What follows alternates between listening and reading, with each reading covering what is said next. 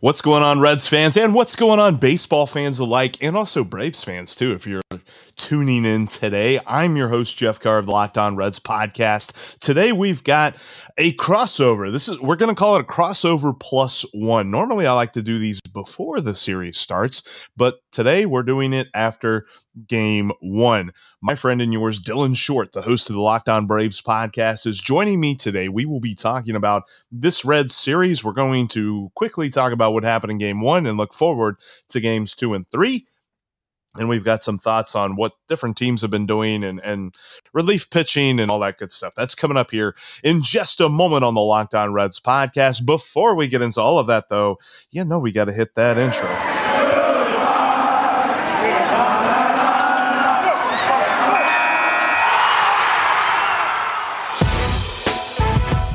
It's the Locked On Podcast Network, your team every day.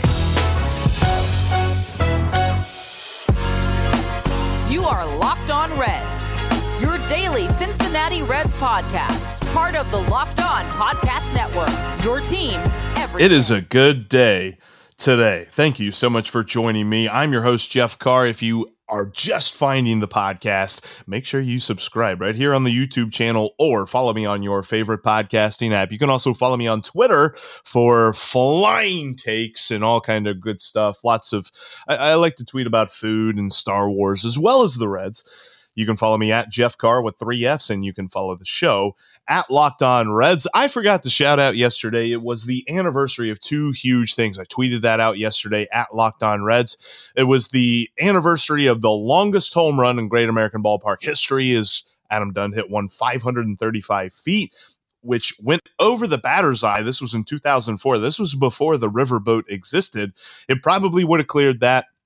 And legend has it hit Marion Way on a bounce and went into the Ohio River and probably ended up somewhere down near Mississippi. So we're talking about hundreds of miles for this home run. And then also it was the anniversary 11 years ago yesterday of the brawl with the Cardinals, and when Yadier Molina cemented his legacy as one of the most hated men in the city of Cincinnati. Yeah, that was yesterday. I totally missed a bunch of that. There was a lot of great minor league stuff. We're going to talk about that on tomorrow's podcast, though, because today we're talking Reds Braves, and I have with me the man in charge of the Locked On Braves podcast. He is Dylan Short, and he knows all things Braves. Dylan, how you doing, man?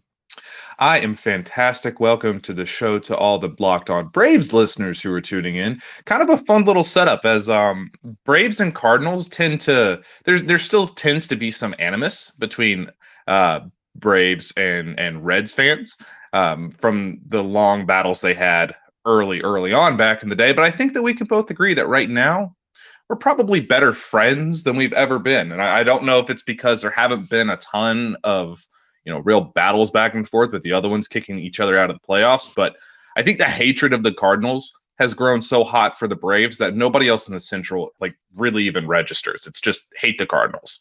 The enemy of the enemy, as my friend. I lived in Braves country whenever the not infield fly happened. Ooh, man, don't remind Braves fans. We are still anytime there's an infield fly call, somebody will bring that up and will come strapped with a picture. That was, I think that might have been one of the worst moments, other than when Kent Herbeck, who is forever going to be one of the most hated players of all time in Braves country, pulled Ron Gant off a bag and cost the Braves a World Series. Yeah. I remember I was living in Huntsville, Alabama whenever that happened, and all of us around the TV either liked the Braves or hated the Cardinals, me, and we all hated that moment. That was terrible. Well, we've got baseball today to talk about and we're going to start off with the first game of this series, because if you are a fan of the Braves or if you are a fan of baseball in general, that was high drama. There was lots going on, lots of great at-bats, lots of great pitchers' duels, really. But for the most part, if you're a Reds fan, you hated everything about that game because the Reds just literally walked a win over to the Braves dugout. Dylan, your thoughts? So I didn't really know what to think at the time. I was a little shocked that the Braves struggled against Sonny as much as they did. Sonny's a really good pitcher. All right. I'm a big fan of Sonny Gray. I've never been on the train that Sonny's like a number one, but I think he's a very excellent pitcher. And they brought it up on the broadcast for the Braves side last night that he's kind of similar to Tim Hudson.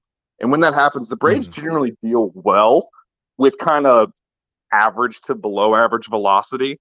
It's when you have guys that can throw these 94-mile-an-hour sliders that the offense looks bad. I was pretty impressed all around. I thought they'd do better against Sonny, but I'm happy for a win right now, especially with the Phillies having to play the Dodgers. Yeah, that has been crazy too. I wanted to talk to you about that with the way that the NL East has kind of changed so much over the last week. Now it's completely wide open. And I even remember during the trade deadline show, we were kind of talking about the different moves that the Braves had made. And it was confusing for the fact that we didn't realize how close the Braves were to first place. I mean, that in hindsight, that looks super smart now. Well, so at the risk of making a lot of Braves fans very unhappy with me, I wasn't all that enthused at the deadline. Richard Rodriguez, obviously, that was the key piece for me. That was an outstanding trade. As far as the position players go, I was actually kind of underwhelmed. I thought it was a really good opportunity for the Braves to go really in big. Like, I'm still angry that Trey Turner is a Dodger and not a Brave.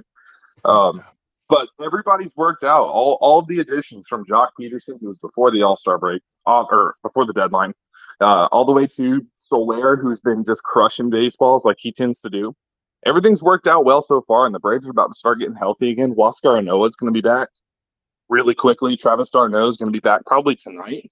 And then Ian Anderson will probably be back next week or the week after. So for the Braves, man, this is the right time. The NL East is super competitive, just like we thought before the season, just not in the exact way that we thought it would be before the season started. We didn't realize that it was going to be one of the worst divisions in baseball. But, for a Braves fan, this is really working out for about as well as you could ask. The Braves played as bad as it was possible for that roster to play for half a season, and yet they're a game out of first. They've definitely got a shot, and last night was a huge boon.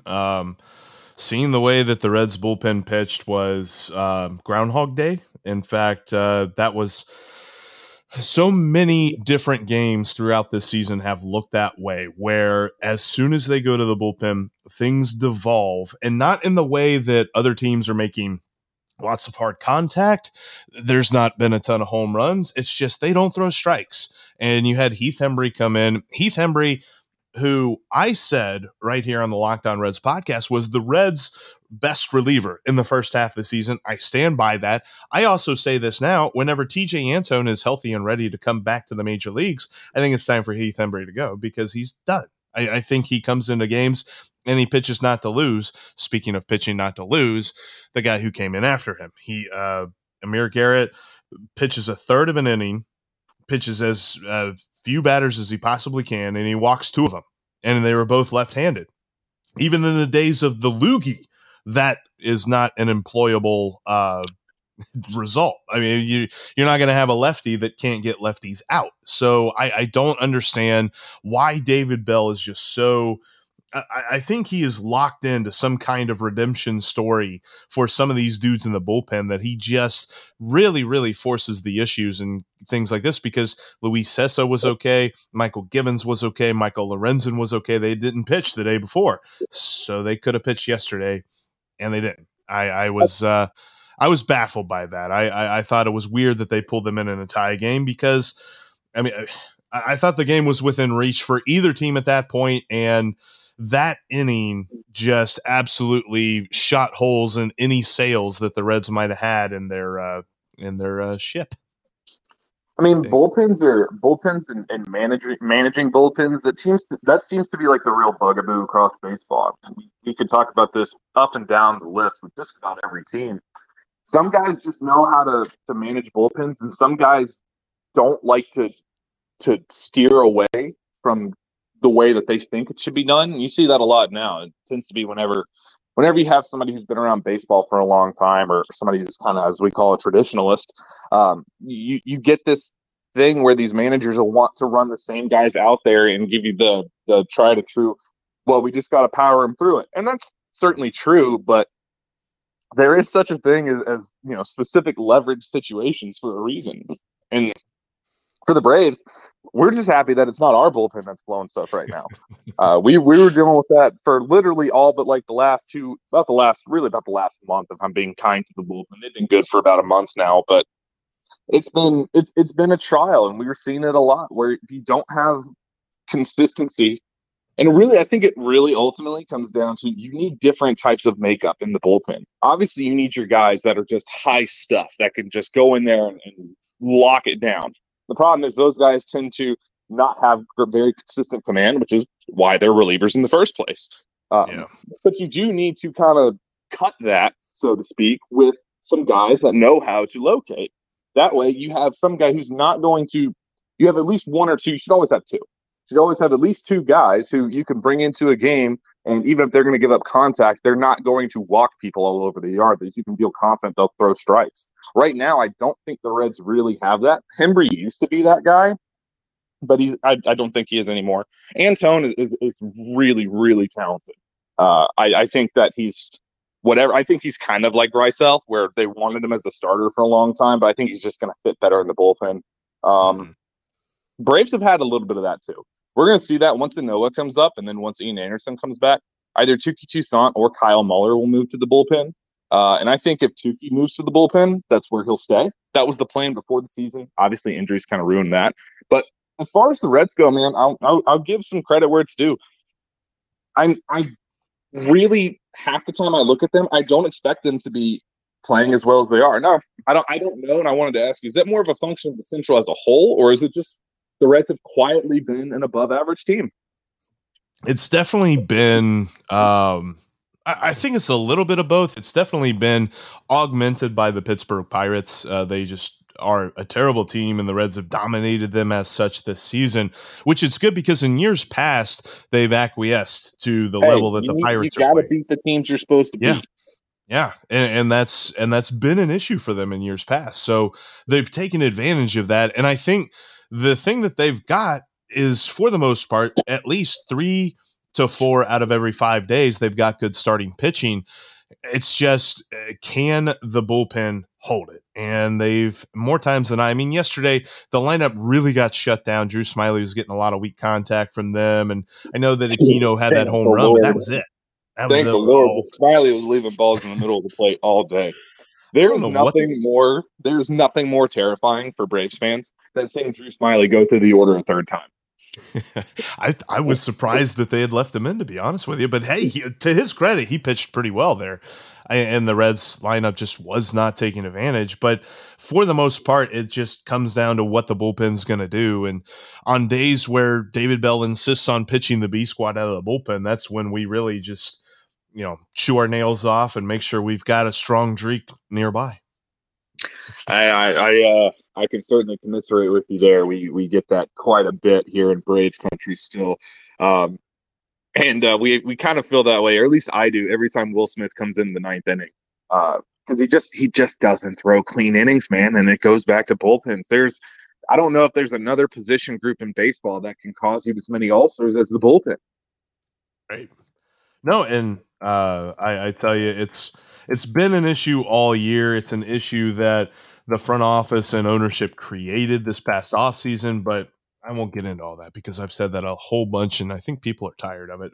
But I will tell you, we're going to preview today's pitching matchup coming up here in just a minute. Before we talk about that, though, I wanted to let you know that there's this great app that we're all using to talk about sports nowadays. It's the Spotify Green Room app. It was actually the Locker Room app. So if you download the Locker Room app and then all of a sudden you've got this weird logo on your phone that's not Locker Room, something completely different, Spotify bought it and turned it in to Spotify Green Room. You can join me. You can join Dylan. You can join other media types. They've got players on there sometimes and lots of fans talking about all of the biggest news and games, reactions, all that good stuff in sports. You can follow the MLB group. You can follow Dylan and myself and get notified when we go live.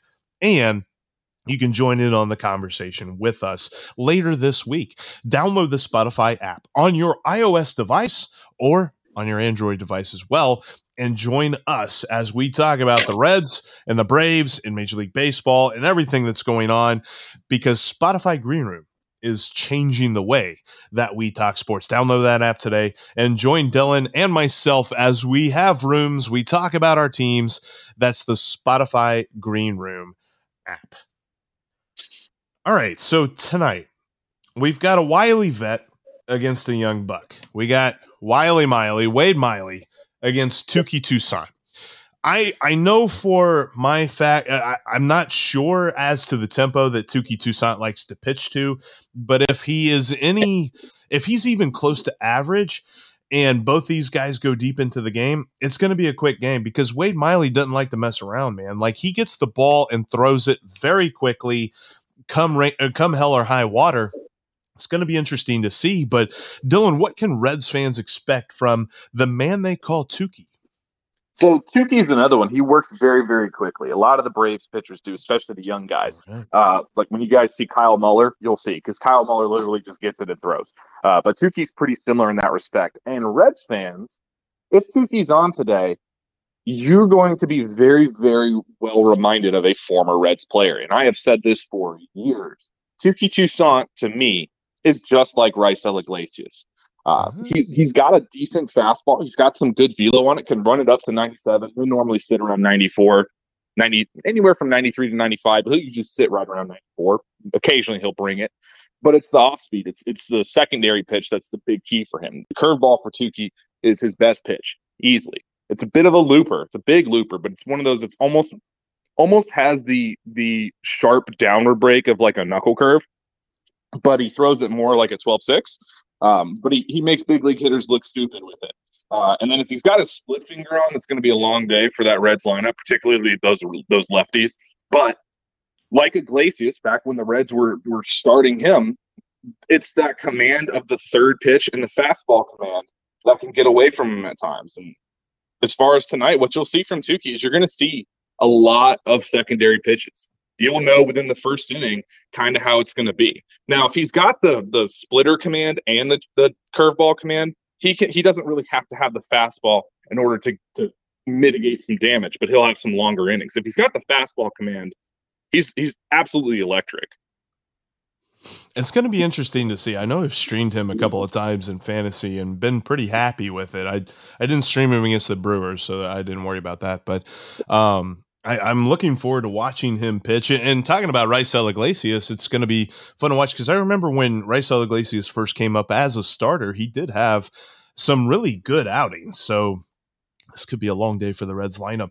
It's almost the exact same story, by the way. Like, it is literally, if you look at the two players, it's almost the exact same breakdown. They just have such premium stuff that you want to start them, and you don't want to pitch and hold them as one-inning guys. It's just the command. And it's the mechanics and it's the command. With Raisel, he's got that big sweeping arm action that comes across his body. With Touki, his fastball, it just tends to run arm side so much that it can be unplayable if he's not able to spot it. So it's a nice little barometer because for Touki, this is a big start for him because him and Muller are going to have to battle now to see which one of them are going to be in the rotation, which one of them is going to go to the bullpen, and who goes to AAA. Because I know a lot of Braves fans are in this weird mindset that because Huascar Ynoa only throws 2 pitches, that, he can't be a starter. Never mind the fact that Blake Snell didn't start getting good again until he only started throwing 2 pitches, or that Jacob deGrom, who I don't know if you've heard of him, might be the best pitcher we've ever seen, throws 2 pitches for literally like 90% of his time.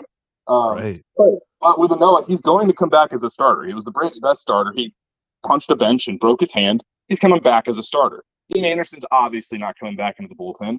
He might need 1, maybe 2 more rehab starts, then he'll be back up.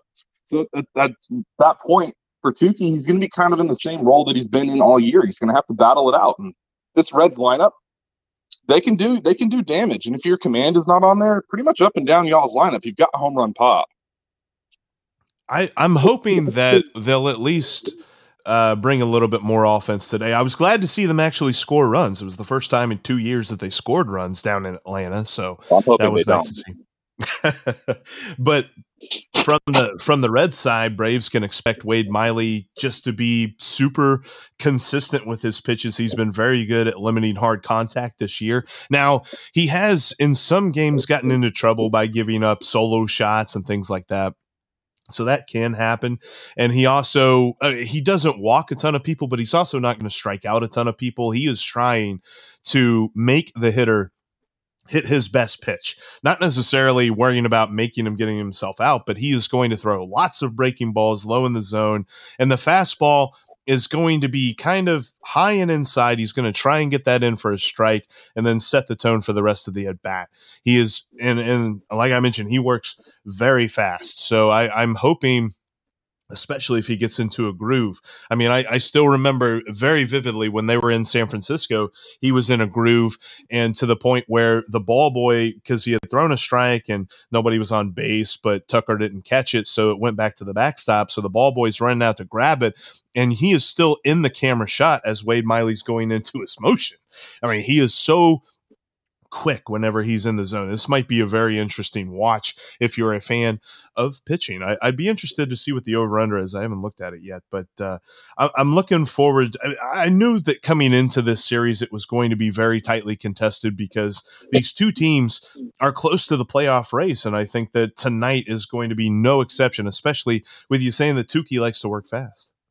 Yeah, I think that the good news for the Braves here in facing Miley is that the Cardinals were nice and to throw you three of the exact same pitcher. And all three of them are very similar to Wade Miley, where they don't have premium velocity. They kind of rely on secondaries and pitching around the zone and not necessarily in the zone. I think a lot of it's going to come down to who's behind the plate as far as the umpiring crew goes. Because if Miley gets that call off the plate consistently, that changes the game for any hitter, but especially for a lot of these Braves hitters. Luckily for the Braves. Now, stringing together hits has not been fun for the Braves all season. Since the deadline, since they've kind of rearranged the lineup, it's been a lot better. You were able to see last night the Braves were kind of struggling offensively for a little bit until they were able to come through there and put enough traffic on base to make something actually stick. And that's kind of been the name of the game. They've got home run power, but when the Braves were really, really good the last couple of years, it came in a variety of ways. This whole year, the Braves have been able to mash home runs. We did like 5th or 7th in OPS in Major League Baseball. And they were second in home runs for the longest time, just behind the Dodgers, and they don't really count. That's like the Harlem Globetrotters; they don't really count. Right. But that's kind of the story: is if you're going to be a team that can do damage in the playoffs, it can't just be reliant on the home run. You got to be able to do other things. You got to be able to drive actual hits and get traffic on the bases without it being a homer. So I'm excited to see. I think this is a good opportunity for the Braves. Like I said, the Phillies are stuck playing that Dodgers team, so. For the Braves, they've been on the first real run they've had of the season. I think they're 6 of their last 7 or 5 of their last 6, something like that. It's been a nice change for Braves fans. I'll tell you that. For us not being able to win back-to-back games for the longest stretch in Major League Baseball history, this has been a nice stretch for us. It's going to be interesting to see how Game 2 goes. I want to talk a little bit about Game 3 and just some overall series thoughts here in just a moment with you here, Dylan. But before we get into that, let's talk about some Built Bar. We're talking about the best tasting protein bar on the market, bar none. In the universe, because it's made with 100% real chocolate. Who else can say that? I mean, you've got like cardboard bars out there. We won't name names, but most of them don't taste like anything at all.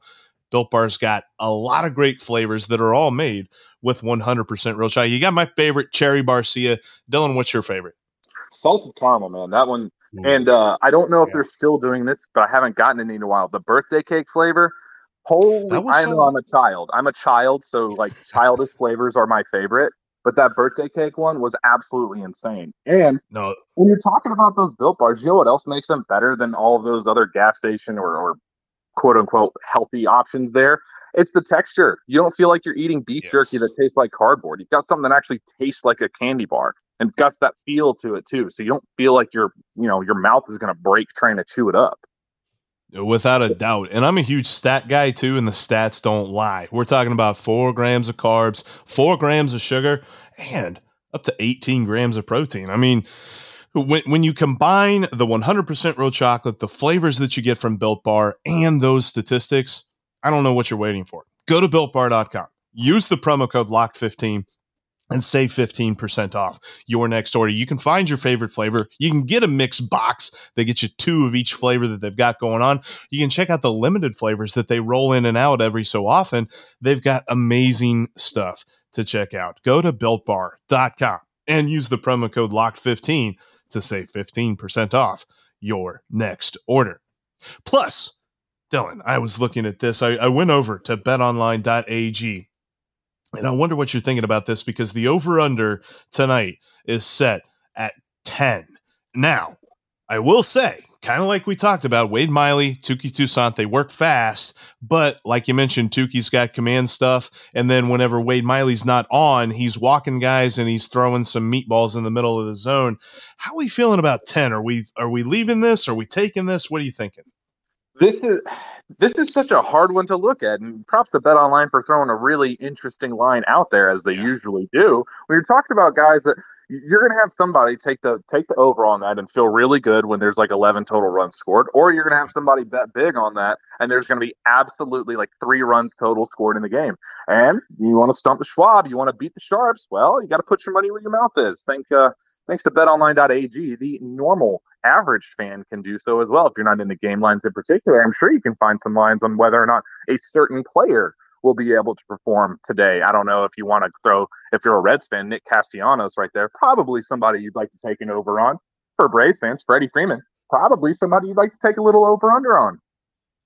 Freddie kind of had a rough night last night, so I'm expecting him to get his revenge tonight. That's going to be an interesting bet, I would say. I think he's probably going to go yard once in this game for sure.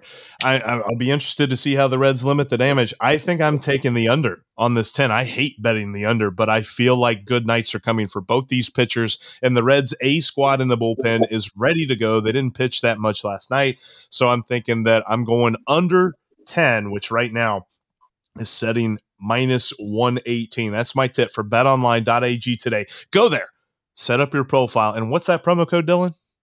That is going to be locked on, my friend. Locked on. You'll get 50% added onto your initial deposit. Plus, take this tip, under 10, minus 118 on the Braves and Reds tonight. All right. I'm feeling pretty good about it. I will say I hit really well on a weekend tip last weekend when the Reds faced the Pirates, but I missed on the tip that I had for the Reds and Indians. So hopefully we've got a winner here today. I think both guys are going to be on their game tonight. I think both Miley and Touki are going to pitch well. I think Tuki's due for another really good start. His last start was a step in the right direction. Wasn't great, but he was able to overcome. And actually, a lot of us in Braves country were pretty excited that Touki was able to manage a game without having premium stuff and premium location. So for him, this is a good opportunity. We've seen Touki have great starts before in previous seasons, and then we've just seen him not be able to carry that over. And that's kind of the realm he's been into now. Since he's been up, he's had 2 outstanding starts. He's had 2 good, not great starts. He's also had 2 very bad starts. So for Touki, it's the name of the game is consistency, and there's not a better opportunity than when your back's up against the wall. A lot of these young guys for the Braves do very well when their back's up against the wall. Now, there's a lot of them that don't.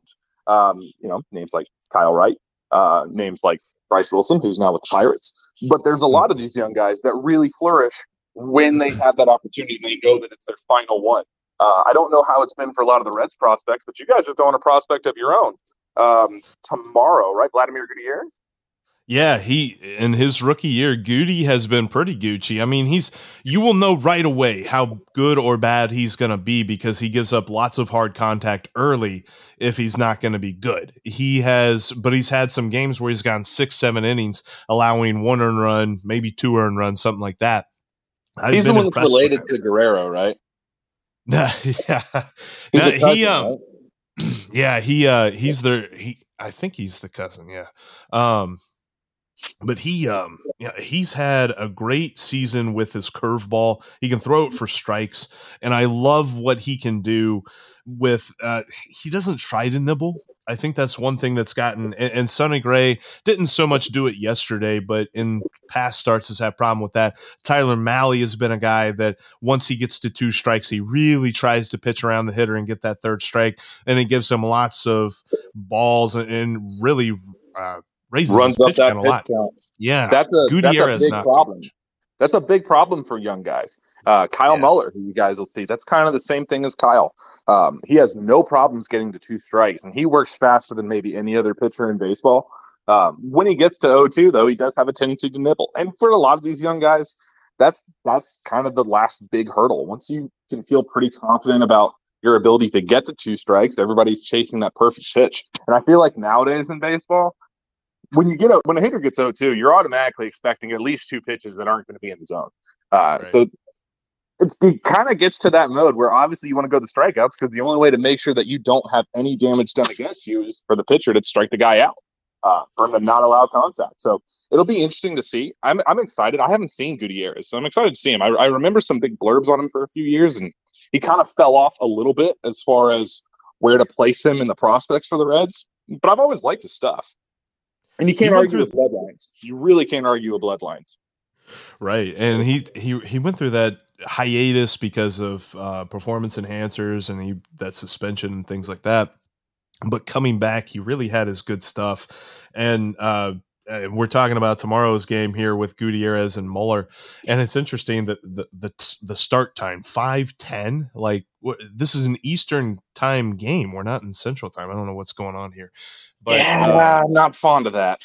Yeah, I don't like this is going to be weird. Like people are going to be on their drive home listening to the beginning of the game. This is very strange for me. But when I look at Goody, he's been a lot of fun to watch. And I always say, like, when he's got his really good stuff, I think it's just hitters are just so overly focused on the spider tattoo on his neck.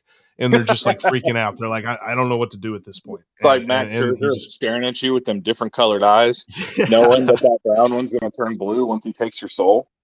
They're checking for substances, but those aren't things that they can control. The spider tattoo, the different colored eyes, like those are just individual performance enhancers that they're going to roll with. I love watching Goody pitch, and I'm interested because I think the Reds have faced Kyle Muller a couple of times, and Muller's kind of shut them down.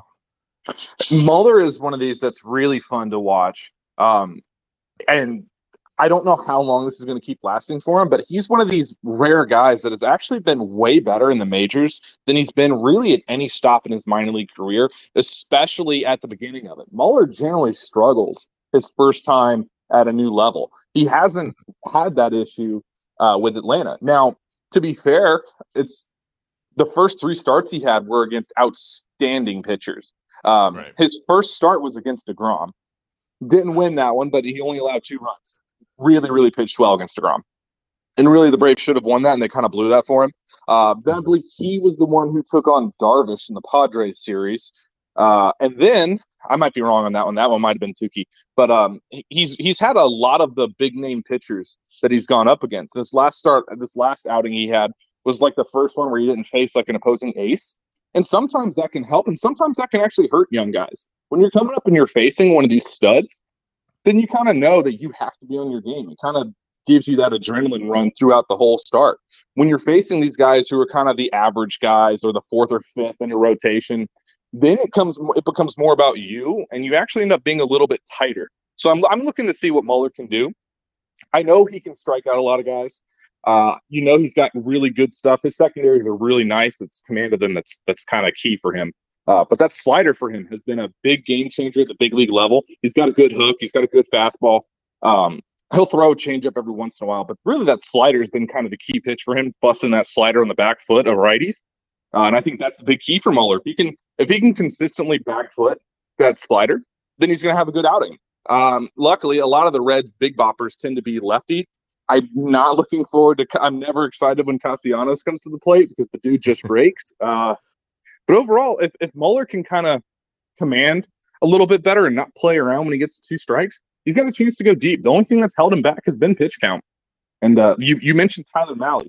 That's a very good player for Braves fans to look at in terms of what Kyle Muller's been, and for Reds fans to kind of look at Tyler Mahle's type of outings, and you can kind of expect what you're going to get from Kyle Muller. They're very, very similar pitchers. He shut the Reds down back on June 27th. I had to look that one up, but I was like, good Lord, 3 base runners, 9 strikeouts in 5 innings. That was an impressive 5 innings was the problem because he was doing a lot of that where he'd get to 0-2 and then he'd run a count 3-2. And it's just, that's the final piece for young guys really is figuring out how to manage pitch count. And when they're first coming up, it's like, hey, just give me good outings. If it only goes 5 innings, it only goes 5 innings. But once you start trying to make your stamp on a rotation and actually like earn a higher slot on there, then it becomes about, you need to get me 6 or 7 each time out. So I'm excited to see it. It's going to be interesting to watch. And one thing I wanted to ask you too before we wrapped up, I know that the Braves really had to deal with the injury of Ronald Acuna, but I thought they did a admirable job of going out and getting some outfielders.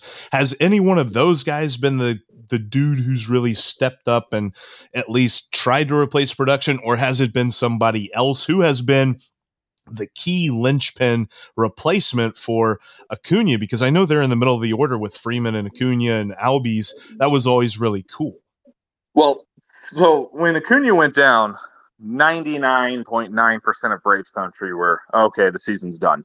And there's I can't fault anybody for thinking that. You don't replace Ronald Acuna. He's one of the top 5 most talented players in baseball. I've said myself that he's King Griffey Jr. That's what he is. He's that guy that can do every single thing on the field and do it better than everybody else. He's just that type of dude.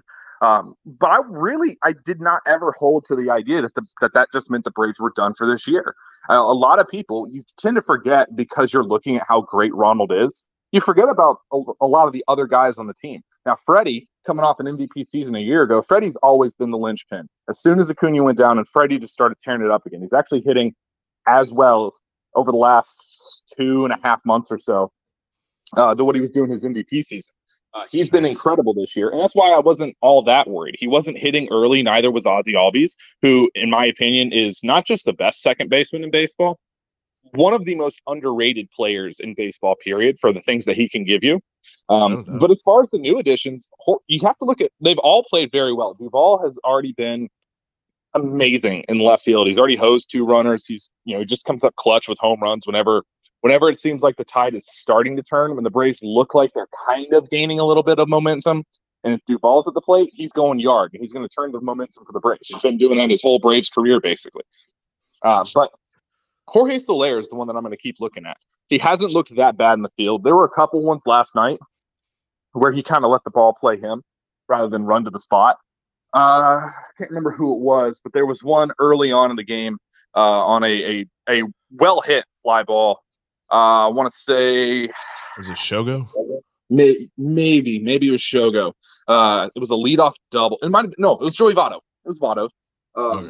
Where Votto hit one pretty good. He touched it pretty good, but it was a play that Ronald or a more seasoned outfielder would have made. But for Soler, it's been the offense, and that's why you got him. You didn't give up anything for him. You gave up Casey Kalich. But Soler's a guy that when he makes contact with the ball, he just crushes them.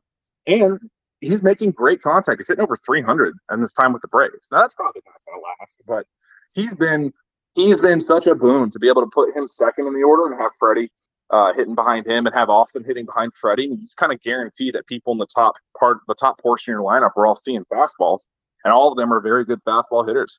Jock's been really good since coming over. I got to give him some props. I wasn't a big fan of that move. I thought Jock was kind of done, but he's been very, very good. Really, all of the additions the Braves have made that actually play key time, other than Kevin Smith, have been really good. It's good to see. And there's these final 2 games are going to be amazing to watch between the Reds and the Braves. Game 2 tonight at 7:10. And like we mentioned, game 3, 5:10 tomorrow. It's a horrible start time. Weird early evening game. I don't know what to make of that, but we'll be all over it. You can follow me if you're a Reds fan. You don't follow me, or if you're a Braves fan, you can follow me on Twitter at Jeff Carr with 3 Fs, and you can follow the show at Locked On Reds. Dylan, where can they find you? You can follow me on Twitter at DylanXShort, or you can follow the Locked On Braves account. Make sure you type in at LockedOn_Braves, as somebody else got the first iteration of the handle, and I've never been able to get it back. So, Reds fans, I don't mind if y'all follow me. I don't have any animus towards the Reds. I'm 30, so I don't really have that big hatred of the big red machine or anything like that. So, and like I said before, the Cardinals are my hatred team. The rest of the Central, I don't hate anybody in there. So, Reds fans, if you ever just want to talk about how awful the Cardinals are and how much you hate them, feel free to shoot out a line, and I will always be here for some Cardinals slander. And you can also follow the Locked On Braves podcast wherever you get your podcast, and you can follow Locked On Reds the same place, wherever you get your podcast. It's great. It's nice to be on everywhere, and make sure you're subscribed right here to the YouTube channel. But as for Dylan and myself, Thank you so much for watching and listening. Dylan, say goodnight, sir. Everybody have fun. It's going to be a good little matchup tonight. Look at Braves fans. Obviously, we're looking for Tukey to dominate, but looking for some good time. Looking for the Braves to be able to take over first place from those nasty, no good, dirty, rotten Phillies. And for the Reds, good luck to y'all tonight. Hoping that we blow you out. But let's have a good game. Speaking of the Phillies, the Reds got them this weekend too. It's going to be. Hey, do me a favor. Wreck them. Yeah, we're hoping so, man. Hey, thanks again.